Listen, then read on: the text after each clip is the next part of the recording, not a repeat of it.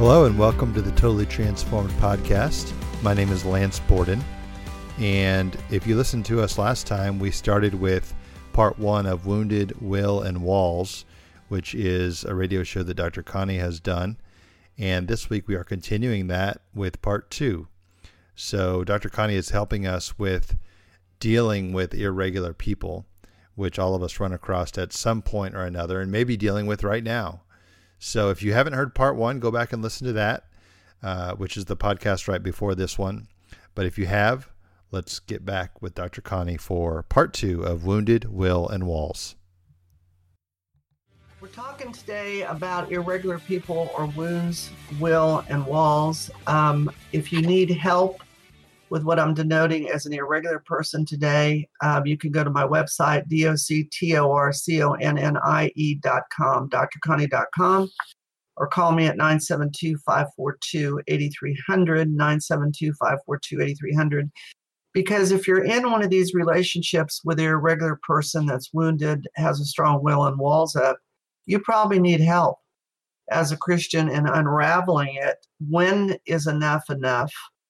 How many times do you say you're sorry? How much do you let them literally abuse you mentally, emotionally, sometimes spiritually, physically, verbally, and sexually? I hope that you're not in that clear of a relationship, but usually it's more the verbal, mental, emotional, spiritual that we put up and we put up with, and we keep holding on thinking, okay, God doesn't want separation. Where there's unity, he commands a blessing.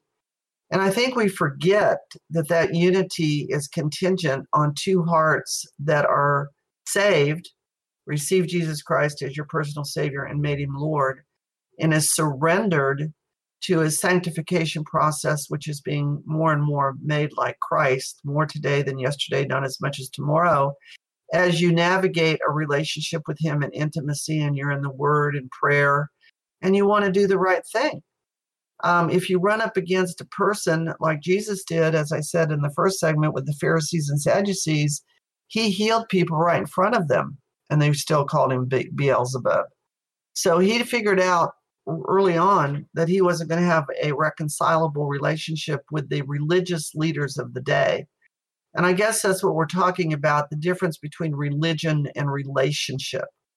A lot of people are into religion and performance and checking the box, and I go to church and I do all the right things, but my heart has not been transformed. On our website, we have a transformed heart and be conformed to him, his will, and be informed by the word of God, transformed, informed, and conformed. It makes a big difference. And that's why this show in our ministry is called Totally Transformed, according to Romans 12:2. Do not be conformed to the world or Satan, but be transformed daily by the renewing of your heart. And you can only do that through an intimate relationship with the Lord. So Joyce Meyer talks about this, and she talks about if you are in a relationship like that with somebody else, usually they have all these reasons why they shouldn't get help from the fact they're wounded. And so they go on being a hurt person that hurts people, rather than a healed person that heals people. She says we make excuses for our behavioral problems rather than facing them head on. We blame others or even the devil for our actions. We procrastinate. I will do that or take care of that some other time. We allow our lives to become so busy, sometimes even with good things, that we don't have time to take a deep look at ourselves or at an irregular relationship. And we don't want to face the pain of dealing with our hurts. And it is painful. Today I'm taking the side of not you being healed necessarily, but the person that you're dealing with that's so offensive needs to be healed. And you try to confront it, and they don't want to be healed. And it's difficult. Confrontation is difficult. We're not supposed to be the judges of each other, but we do need to discern whether we're in relationship with ordinary Christians, fools, which the Proverbs defines a fool as if you correct a fool, he'll hate you, and evil people. We're not supposed to be hobnobbing with those people, as Jesus demonstrated. He just addressed them. He confronted them in his time. He didn't try to break bread with them unless he saw a heart that didn't know him, there's lots of hearts that don't know him. They need to be introduced to salvation and the gospel message and the word of God. Those people we want to pursue. But when I'm talking about people that have been wounded and they have a strong will against God, they have walls up, they're irregular, as Joyce Landorf denotes, and they will not budge in being cooperative or to be in an amicable relationship. She gives a chart called the trickle-down theory of unconditional love or conditional love. You can find it in the appendix of my book, Saved But Not Free. She allowed me to use it by permission, or I think it's in her book. It's in one of her books. I think the book it's in is Beauty for Ashes by Joyce Meyer. But she says, if you are really tracking with the love of Jesus and you felt his unconditional love, which again, a lot of people are saved or they go through the motions of saved, but they never feel his unconditional love because their heart is blocked from somebody in their past in a primary relationship that hurt them, rejected them, wounded them. And they put up such walls of either protection or chronic sin without repentance to placate those wounds that they can't feel the unconditional love from Jesus. So this is how she says that goes. Jesus loves me, this I know. He loves me unconditionally. Therefore, his love for me is based on who he is. If you can feel his love, this is the way it should be. Therefore, I have not earned his love, nor can I earn his love. When I obey him, he will bless me. When I disobey him, there'll be consequences for my behavior. He may not like my behavior, but he always loves me. Therefore, since I have experienced God's love, I know I am lovable. Therefore, since I know that God loves me, I'm able to believe there are other people who could love me. Therefore, I'm able to trust people who genuinely love me. Therefore, I'm able to accept the love that those people give me. Therefore, since my most basic need for love and sense of self-worth has been met by God, I don't need to be fixed by other people. Therefore, although I have needs that I look to other people to meet, companionship, affection, fun, I believe those needs are balanced and God-given. I try to be honest in assessing those needs and in asking for what I need. Therefore, I expect other people to be honest with me. I can handle criticism or confrontation if it is done with love. Therefore, since I know that I'm God's special and unique creature or creation, I know that the love I have to give is valuable. Therefore, I do not feel that I have to perform for other people. Either they will love me for who I am or they won't. It is important for me to be loved for who I am. Therefore, I'm able to get my mind off what others are thinking about me and focus on other people and their needs. That's a lot of information. If you can get my book, Saved But Not Free, and go to the appendix of the unconditional, conditional love chart, you can read down through it, or you can listen to the show again in its entirety as slow as you want to and take notes. But that's how you act if you have received that unconditional love from Jesus and it has soaked down into your heart. But a lot of people, and it says if you can do that, you're able to sustain on our chart a healthy, loving, lasting relationship or relationships. But a lot of people go through the motions being saved. Their heart is hardened because of wounds early on in their life already. And they have a root of rejection. They fear rejection, a sense of rejection. They reject themselves. So this is how they act. This is the trickle-down theory of conditional love. Jesus loves me. He loves me conditionally. Therefore, his love is based on my performance. Therefore, I have to earn his love by pleasing him. Therefore, when I please him, I feel loved. When I do not please him, I feel rejected. Therefore, if God, who is all loving, does not always love, accept, and value me, how can I be expected to believe that I'm valuable and lovable? Therefore, I do not believe that I'm basically a lovable, valuable person. Therefore, I'm not able to trust other people who say they love me. I suspect their motives or figure that they just do not know the real me yet. Therefore, I cannot accept love from other people. I deflect it. I try to prove that I am right, that I am not lovable, and that they will eventually reject me. Therefore, they usually do. Therefore, I use the world's standards, money, status, clothes, etc., to prove to others and myself that I am valuable. I need strokes and feedback from other people to myself and to others to prove to myself and others that I'm lovable. Therefore, I need a fresh fix of strokes every day just to get through the day feeling good about myself. Therefore, I look to others to give me something that only God can give me, a sense of my own self-worth. Therefore, I place impossible demands on people who love me. I frustrate them. I'm never satisfied with what they're giving me. I do not allow them to be honest with me or confront me. I'm focused on me, and I expect them to be focused on me too. Therefore, since I do not love who I am, I do not expect that others will love me either. Why would anyone want something that has no real value? Therefore, I try to earn their love by what I do. I do not give out of a desire to love, but to be loved. Most of what I do is tied up in myself, so that the people I profess to love do not really feel love. They feel manipulated. I'm trying to avoid rejections rather than trying to build loving relationships. Therefore, I'm not able to sustain healthy, loving relationships. So again, if you want to see that entire chart, get my book, Saved But Not Free. You can get it at Amazon or savedbutnotfree.com. It's in the appendix. It's a lot to think about, whether you're setting up rejection because you're already wounded and you're loving to be loved, or you're loving to love from a free heart that is not walled off.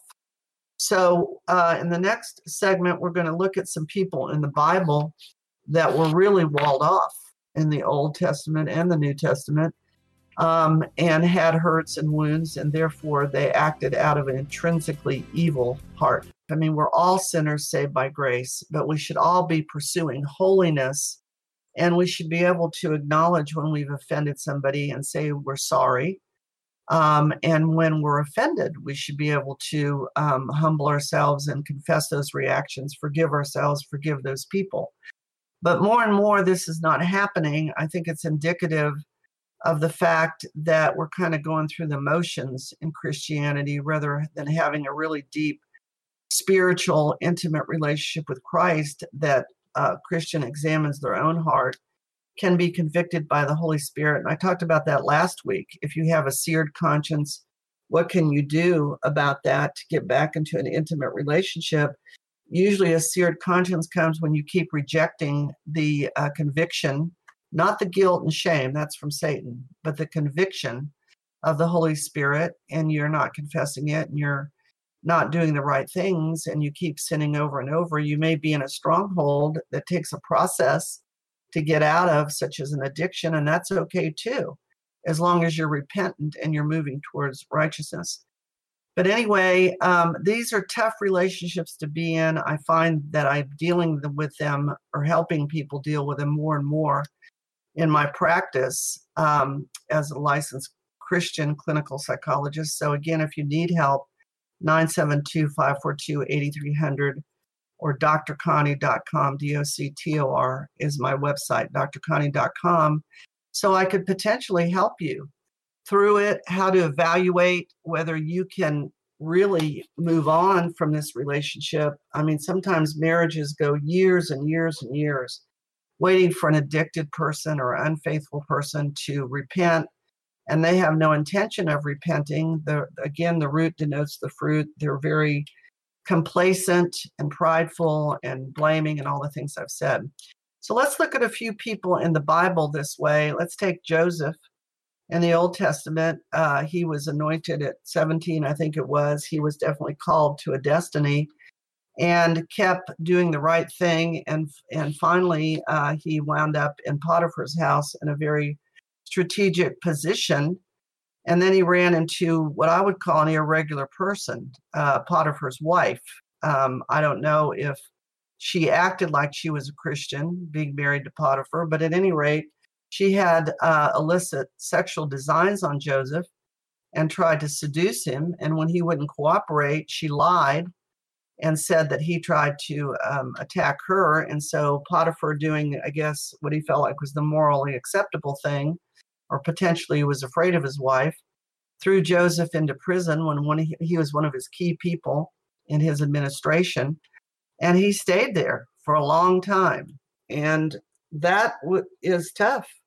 Sometimes we might not be in literal prison, but people have kind of thrown us in an emotional or a spiritual prison where they just won't let us reconcile with them or make amends.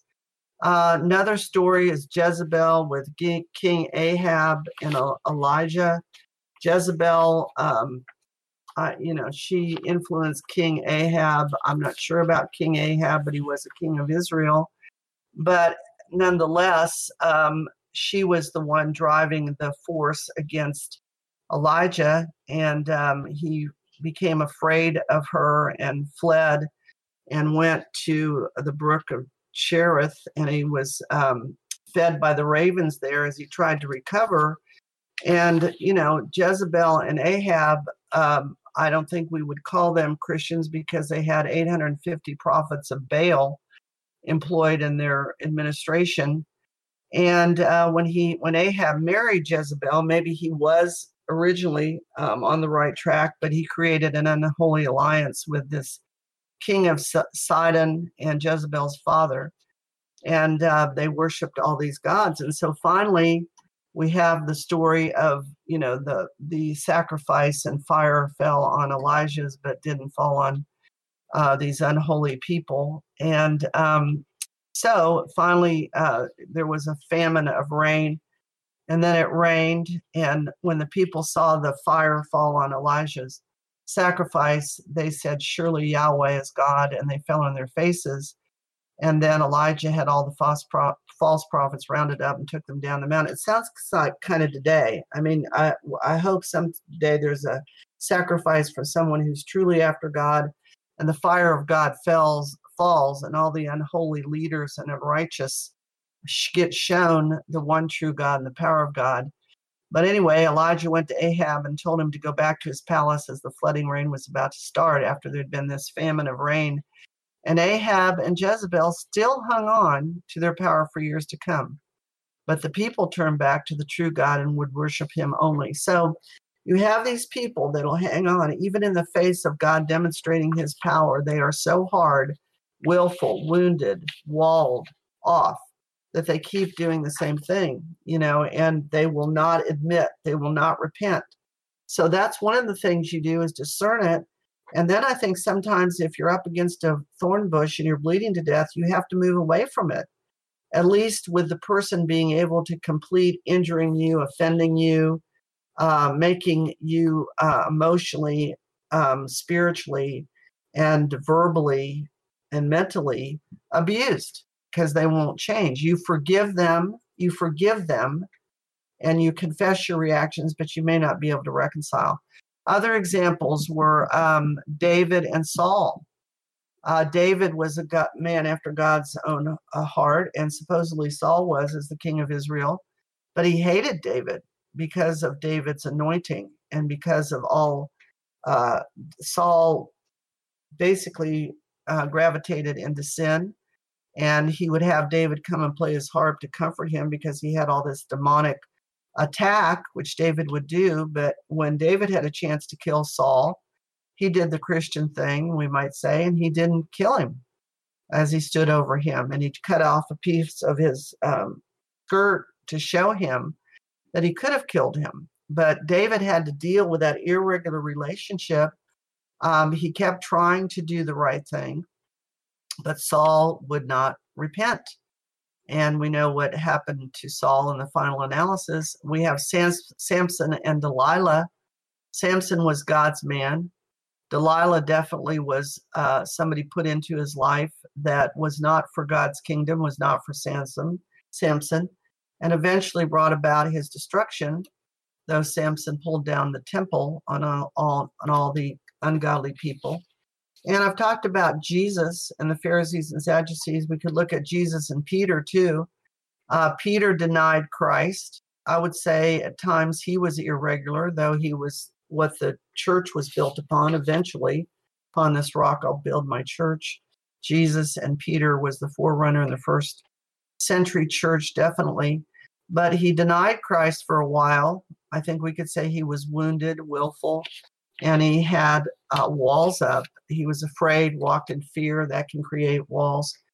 So we have examples in the Bible, and it's really been prevalent, I guess, down through history. It seems like with a country, the United States of America, to who I'm talking to that live in this country, that conservative Christians that want to have a heart after God are more and more oppressed and persecuted. That's hard. Right there, that's potentially dealing with intrinsically evil people that do not build this country upon God's kingdom and creation and the Word of God, but they build it upon a world government evolution in the mind of man. So they believe in abortion, women's rights to a fault, situational ethics, divorce and remarriage, children's rights, sexual revolution, euthanasia, and suicide, rather than you have a design, you have an authority over the enemy through Christ, you have a clear conscience, you walk in forgiveness, you yield your rights when it's possible, you have moral freedom, and you have purpose in God's kingdom. That'll build a strong kingdom for God and a strong nation, but we're moving farther and farther away from that. So if you're in one of those relationships and you can't seem to sort it out, there are a couple paths. You try to reconcile, but if you can't and you have an irregular person, as I've described it today, you might have to move away from them and forgive them and still have a clear heart. And if you need help, go to drconnie.com, 972-542-8300. Lord Jesus, I just pray for those that are listening to me. I pray if they're a Christian that have tried everything to reconcile, that they would be cleared today, that they would confess their anger and their hurt and their offense, and they would receive your forgiveness, whether they receive the other person. And I pray for the people or persons that are making it difficult with hard hearts, Lord, that you'd break up the stony ground of their hearts and that you would get to them and try to help them repent so that they don't end up with hard hearts and maybe being lost from eternal kingdom dwelling with you. And Lord, we just thank you for the answers to those prayers. Again, if you need help with the irregular relationships, 972-542-8300, or go to my website, drconnie.com.